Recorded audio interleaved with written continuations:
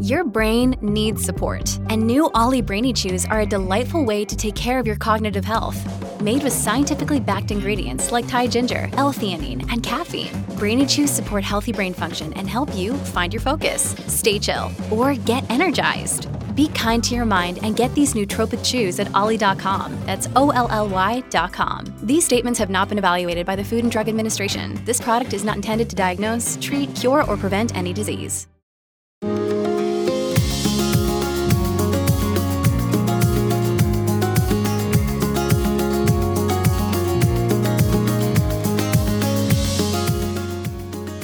You are listening to the Thoughts from a Page podcast, which is a member of the Evergreen Podcasts Network. My name is Cindy Burnett, and I love to talk about books with anyone and everyone. While listening to my podcast, you will hear author interviews, behind-the-scenes conversations about various aspects of the publishing world, theme discussions with other book lovers, and more.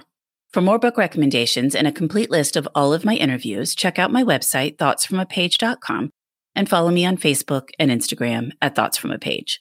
In 2022, I would love for you to join my Patreon group. I offer at least 2 bonus episodes a month and a monthly advanced read and pre-publication author chat. For those on Facebook, I host a special Patreon Facebook group where we all chat books.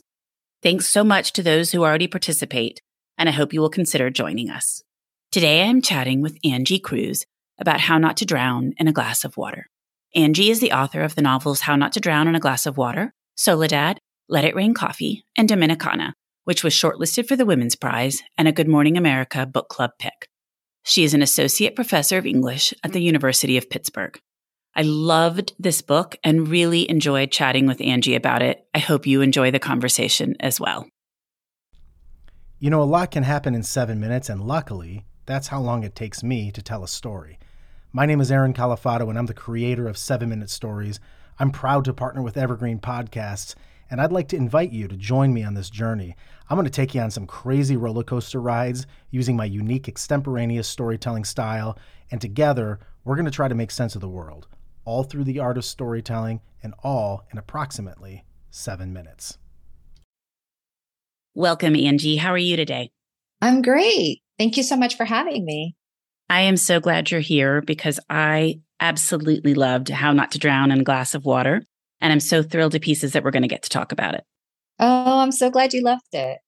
It's really just such an entertaining story with an important message, but there's so much humor interwoven. And to me, that makes the best kind of read.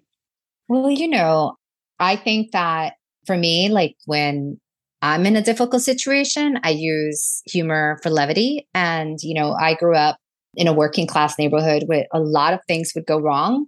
And we would always laugh so we didn't cry. And I think that that spirit of trying to create some levity to survive some of the very difficult situations we were in is something I wanted to bring to Cara Romero as a character. Well, and I think that you do cover a lot of important, sad, heartbreaking topics. But I think adding the humor in is going to bring so many more people to the story as well. And it also just mixes the sad and the happy, which I think, you know, as you're saying, is just sort of a way of life as well. Yeah, I think that's true. I mean, I think I'm pretty funny. I think all my books have used humor in a certain way. But I think this book, a lot of people are saying, I didn't realize how funny you are. I said, maybe it's Cara Romero who's really funny. I do feel like I channeled the character. And of course, you know, I've been writing for a very long time, over 20 years. And, you know, in the revision, I made a lot of changes and I had to scale back some of the tangents that the character wanted to take. But I do think that there's something about Cara Romero's voice that was so vivid in my mind that I was kind of chasing it too. Like I was trying to keep up with Cara Romero and everything she wanted to tell me about her life. And, you know, as the writer, I say this to someone and who's not a writer and they think I might be a little crazy, but I think that writers understand when they find a character that literally keeps them up at night. And she was that kind of character for me.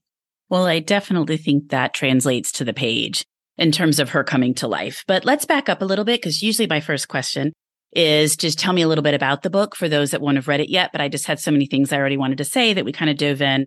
But let's talk a little bit about the story and just give me a quick summary. Cara Romero was unemployed during the Great Recession after working in the same factory for 25 years. And she now has to find a job.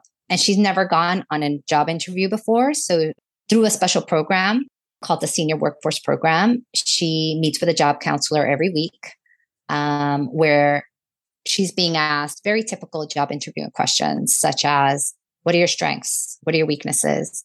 And that's how the novel started. I started asking these questions to my character, creating a very specific constraint for myself, where I only wrote her answers while I was on a moving train, bus, or plane on my phone.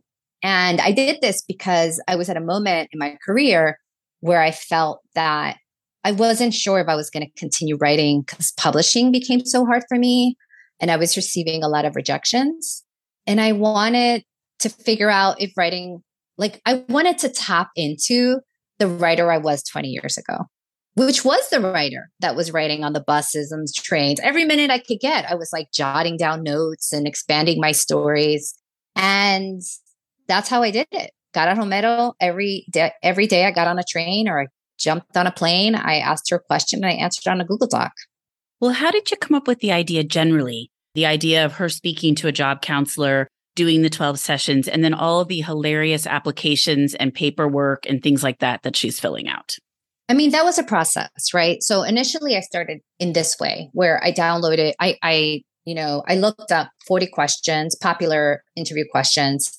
And that was my first draft where I would write a section of her answering these questions. And I did that for about a year and got to know her. And then after I learned so much about this character, I realized, wait, this is not a novel. This is just someone telling me everything they want me to know about their lives. Answering questions. Yeah. So that's when I went in and I was like, okay, what's really interesting about Cara Romero? What am I really trying to do here? And I came up with this, senior workforce. There were these programs in the Great Recession. The government offered these programs for people who had run out of their weeks from, collecting unemployment benefits, where if they went to study or they met with counselors, for a certain amount of week job training, they were able to continue getting unemployment checks. And I thought, okay, what if I have Cara Romero showing up every week to do job training? But more what I discovered in that process, right? As I was curating these sessions and revising these sessions, was that the story became less about her finding a job, but the importance of her telling her story and how storytelling, even to anyone who's willing to listen, actually allows us to transform. It sort of proved to me in some way why I became a storyteller, why I love stories, and also the power of storytelling. Well, it works so well for this story. And she literally is just the most delightful character. And she does just go off on these tangents and she's telling all this stuff about her life. And, over each session, you're learning more and more. And you did a wonderful job of dispensing that information. And not only does she really bring her own life and those around her to life, but she also brings Washington Heights to life. And I know that's an area you're familiar with. And was it just so wonderful to write about a place you love so much? I love writing about what I don't always understand. And I have to say that as someone who's moved away from Washington Heights and visits and comes back, the transformation of the neighborhood due to gentrification and really seeing how unsustainable living the ways that I remember living in Washington Heights with an extended family living around us with my grandmother, my mother, my aunts, my cousins, all helping each other out with childcare and elder care has become almost impossible because the rents are totally unaffordable. This conundrum in my head about why this is not possible because, policies being done in this way or, capitalism works in another way really got me wanting to look at how this plays out. And so the part that was really fun for me was thinking about how all these documents that rule our lives, basically, right?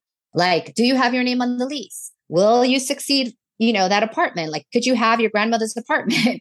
All of these questions that I think a lot of people don't actually know their rights. I lost an apartment because I didn't know my rights. And I thought, what happens when we look at these leases and really study them and think about what we're signing ourselves into, but also how can we keep these spaces that belong to us? There are rights. You are like, I didn't know that I could actually keep my apartment. I didn't know how to fight for it. I just believed everything the landlord told me.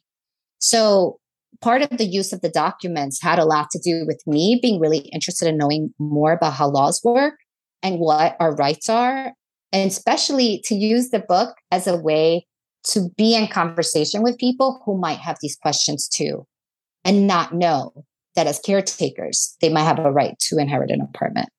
Well, and gentrification is a big subject matter of the book and an important one. And I thought your point is wonderful, but I thought on the flip side of it as well, for people that aren't as familiar with what it is like for the people that are having to watch their neighborhood be gentrified, what that's like. I just felt like it really put me into Kara's shoes and kind of showed me something different that I hadn't experienced before. But also it just made me so mad over and over and over again at her landlord and the management, because they were doing everything they could to push everybody out. I mean, just right and left, all these silly little things. And I've obviously heard about that happening many times, but when you just see it in fiction with this character that you adore, it just, is so frustrating.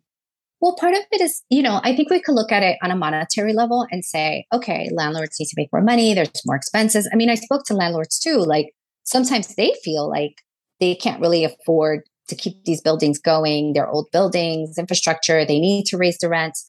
This I get, but more like I think about when I was thinking about Cara, like the thing that was really fun was writing a character where all her invisible labor to keep this community going and make it a big part of the story, how important that is, especially post-pandemic, where I feel like one of the things many of us learned in post-pandemic as we were staying home more is just how much work some people do in our communities just to keep it going that went invisible before or we took for granted.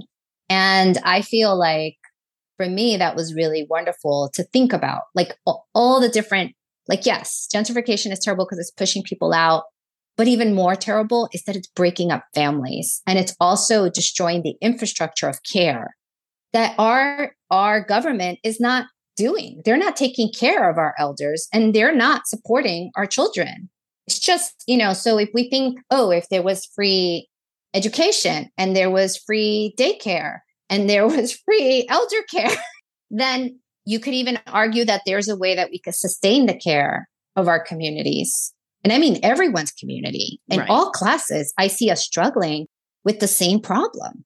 At least before gentrification, we had, there was a structure that allowed for the care. So I like to say, like, Cara Romero wasn't employed, but she was employed by her community. She just wasn't getting paid for it. And I loved that aspect of the book as well. And I think you really do bring that home as the story progresses without any spoilers. But yes, but what an important pillar she was in the community and how much she was helping people. But the other issue, and she comments on this a lot throughout the story of gentrification, is that it's also switching out a lot of the businesses. So the bodegas and some of these other businesses where you can go in and get a $2 cup of coffee, suddenly you've got Starbucks or some high-end coffee and it's, $10. And just some of the different things that happen when a neighborhood is flipping and how all of those issues make it difficult to live there, not just the rent and the families being broken up, but just the entire infrastructure. Yeah, I'm glad that you saw. I mean, that's part of the work of the book, I think. It's just to show how everything's changing, the ways that we live with our community, also the foods. And a lot of it is positive too, right? Like it's not all negative. But I did want to show kind of a holistic transformation in her. Like she has to change with the times, but also like, in her community and the people around her. So yeah, it's funny because it's a slim book. Everyone says, oh my God, it seems so short, the book, right? But the reaction is that it's a lot of story. Even if the book is short, there's a lot inside of it.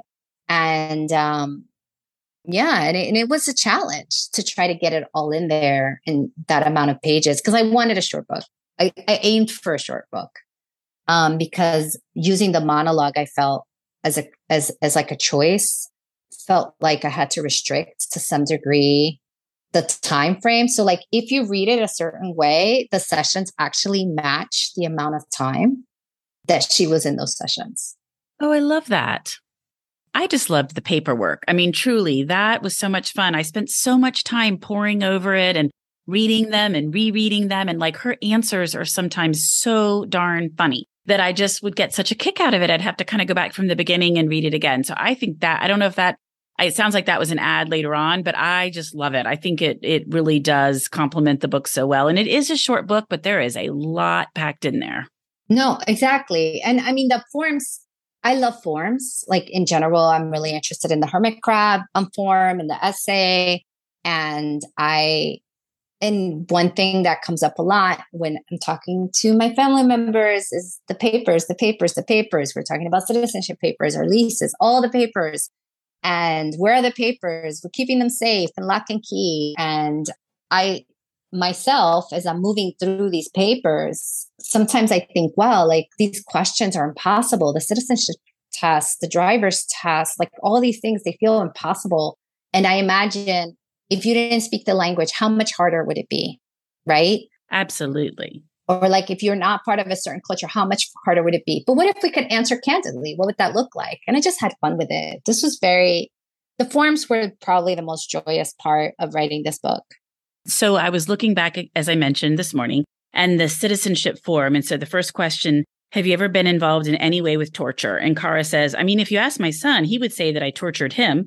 He didn't like when I looked through his hair and dabbed lotion on his cheeks, but they were so dry.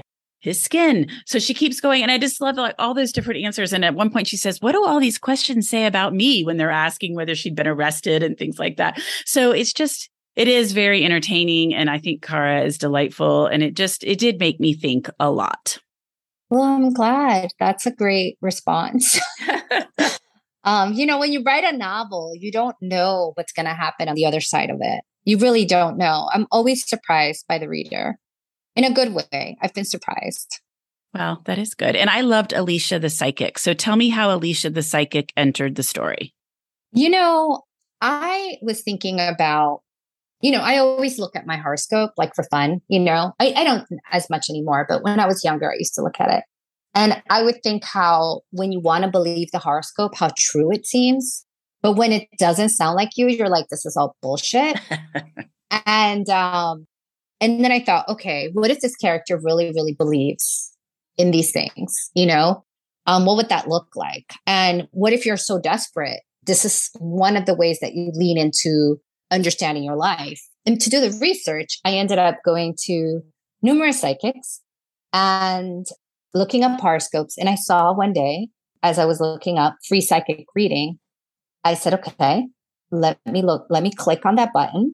And Elisa, it wasn't Elisa, it was another psychic, but this psychic would write to me every day, tell me, today is your day. I know you're going through a hard day. Things are not, things are going to get better. If you just call me, what would it look like if Cara had a relationship to a psychic? I mean, what would she do with it? Right. And suddenly that became part of the book.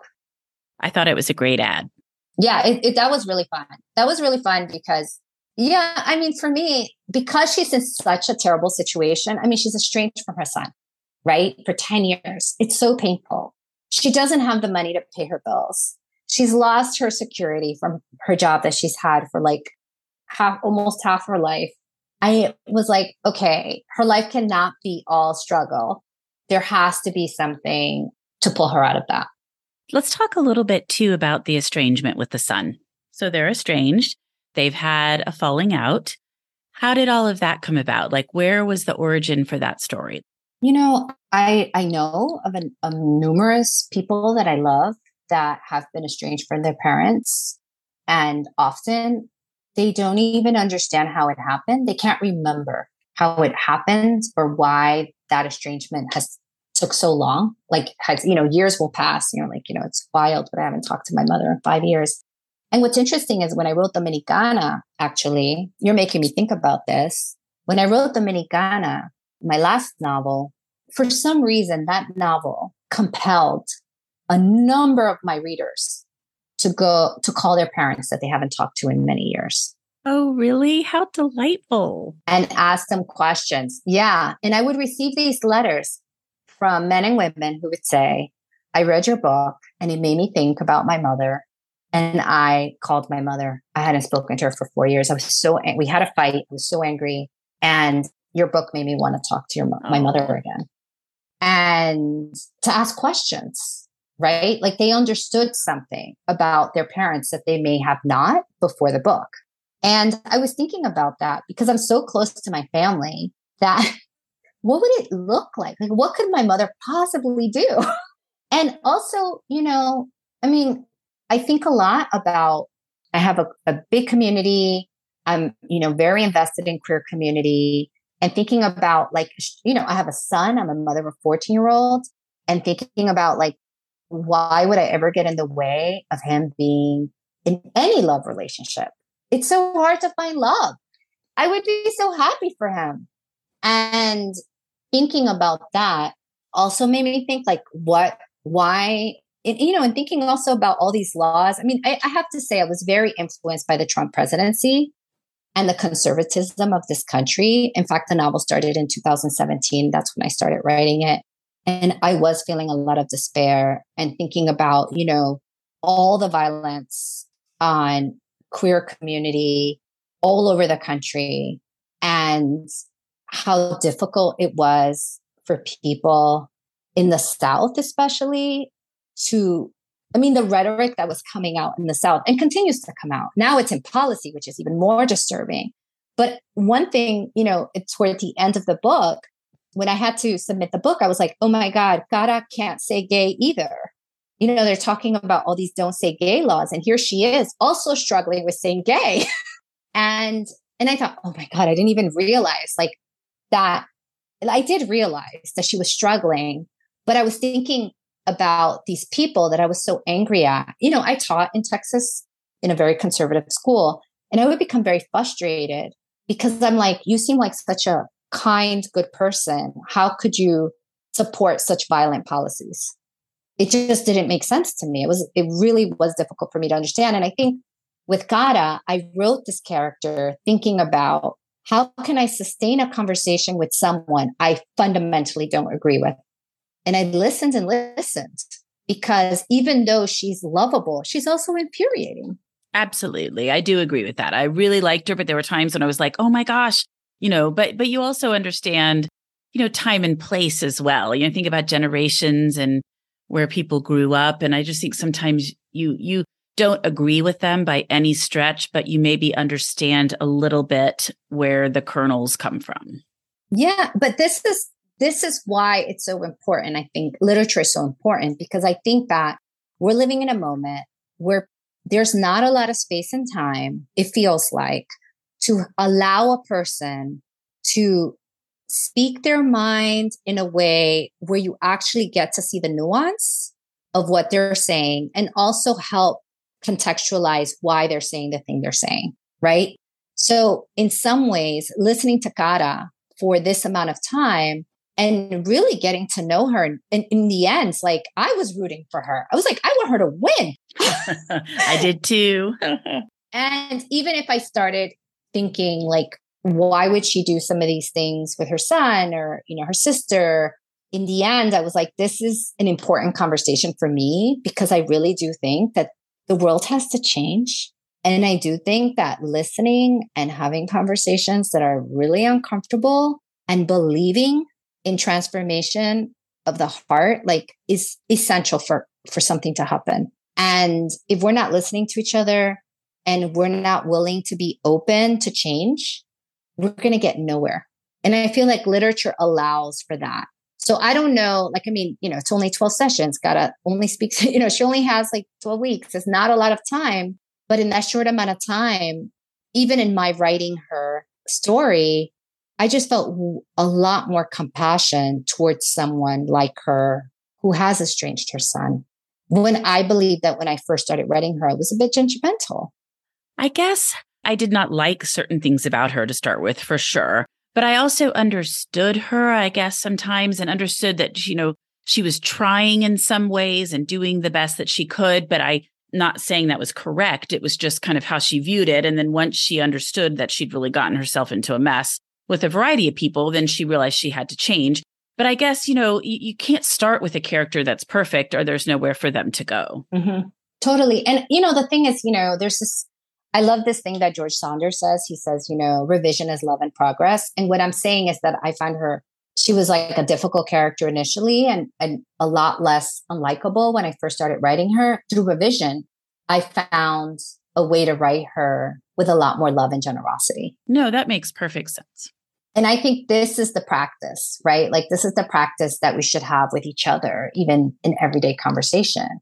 So a lot of times we'll listen and get on a defense, right? But in reality, if we just take a minute, take a breath and listen again, and without being defensive, without us projecting what we want from that person and really just listen to what they're saying, then maybe we can see something else there. So yeah, I love the way he says something like the initial thing that you would write about a character might be really negative, but then you look at that sentence and you'll say, how can I love you more? And I think about that a lot. Like when I'm talking to someone and I'm angry at them, I say, how can I love you more? How can I understand you more? I remind myself to be curious. And that's how I got out to this place. It wasn't there in the beginning. I mean, it took me 5 years to write the book. Did you write Dominicana before this one or after this one? It overlapped a little bit. I started Dominicana back in 2005. And then I struggled trying to sell it. And then I came back to it. And in that moment of struggling, that year, 2017, I just worked on this book. And then I returned to Dominicana. So kind of both. Yes. Well, let's talk about the title. Took me a while to get it where I could get it rolling off my tongue. So it's a little bit of a longer title. I understand it from reading the book, but can you talk a little bit about How Not to Drown in a Glass of Water and how that became the title? It wasn't the initial title. And I have to thank the poets. I love the poets. I love poetry and and it really influences me. But I have two colleagues, Diana Coy-Wynn and Yona Harvey. And after we were teaching at the University of Pittsburgh, I said I was struggling with a title and I needed it by the next day.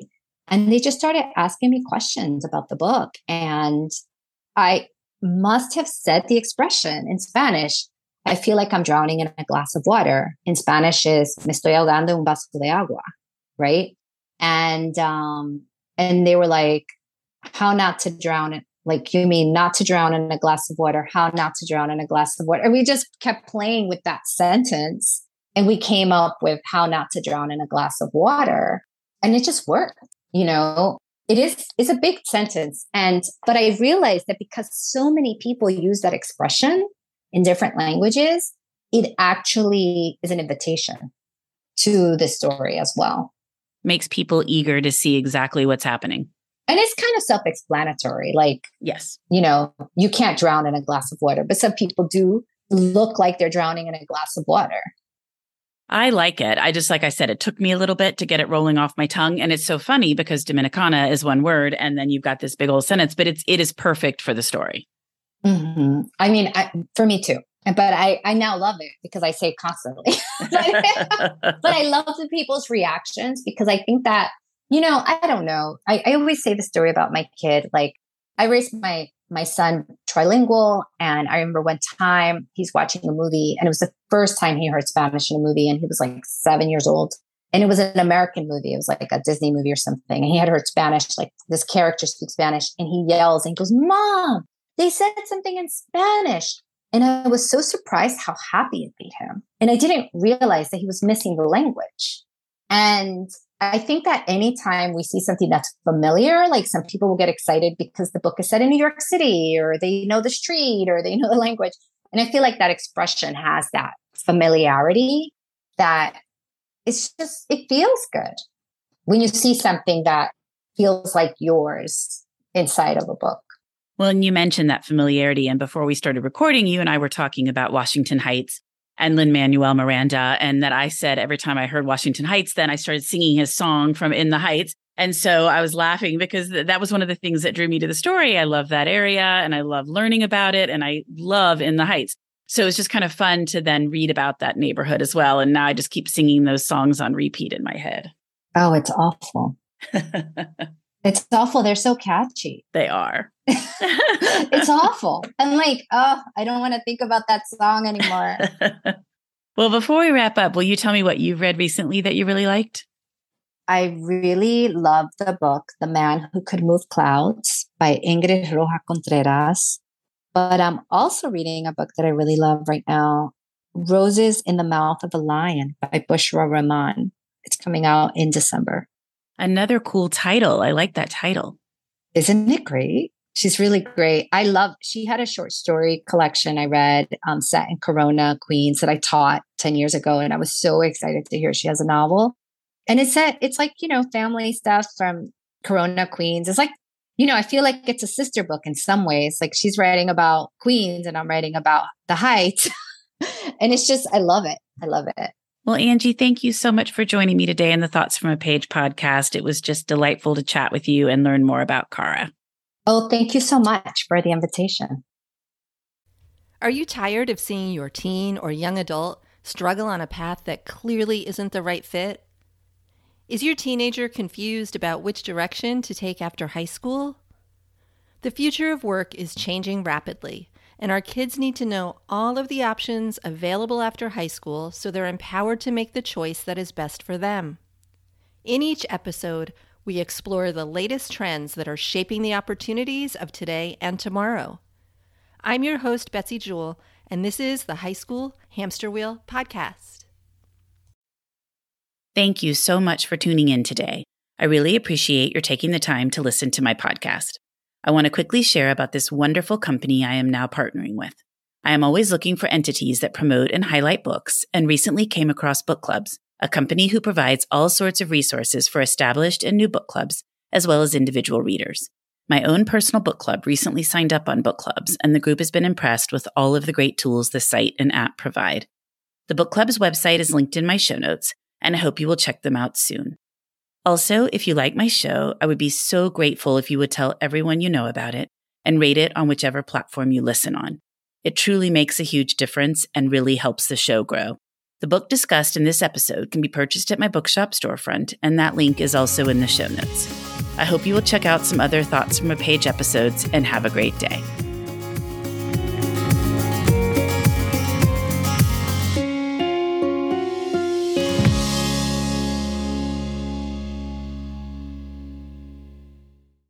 Don't you know that you're a grown-up? I'm a grown-up. Me too. Yep, me too. But these days, being a grown-up can really suck. Luckily, we're grown-ups who grew up in the coolest generation. We had video arcades. And also some of the best TV and movies ever made. We lived the origin of awesome consumer electronics. The list goes on and on. Yep, Generation X. Exactly. And we're Gen X grown-up. Every week, the Gen X Grown Up podcast explores media, tech, toys, games, and more from both yesterday and today. Through the eyes of Generation Xers who absolutely love that stuff. You can find us on iTunes or wherever you get your podcasts. Or find us on our website, genxgrownup.com. Life sucks as a grown-up. All right, you think that was good enough? I hope so, man. I'm tired.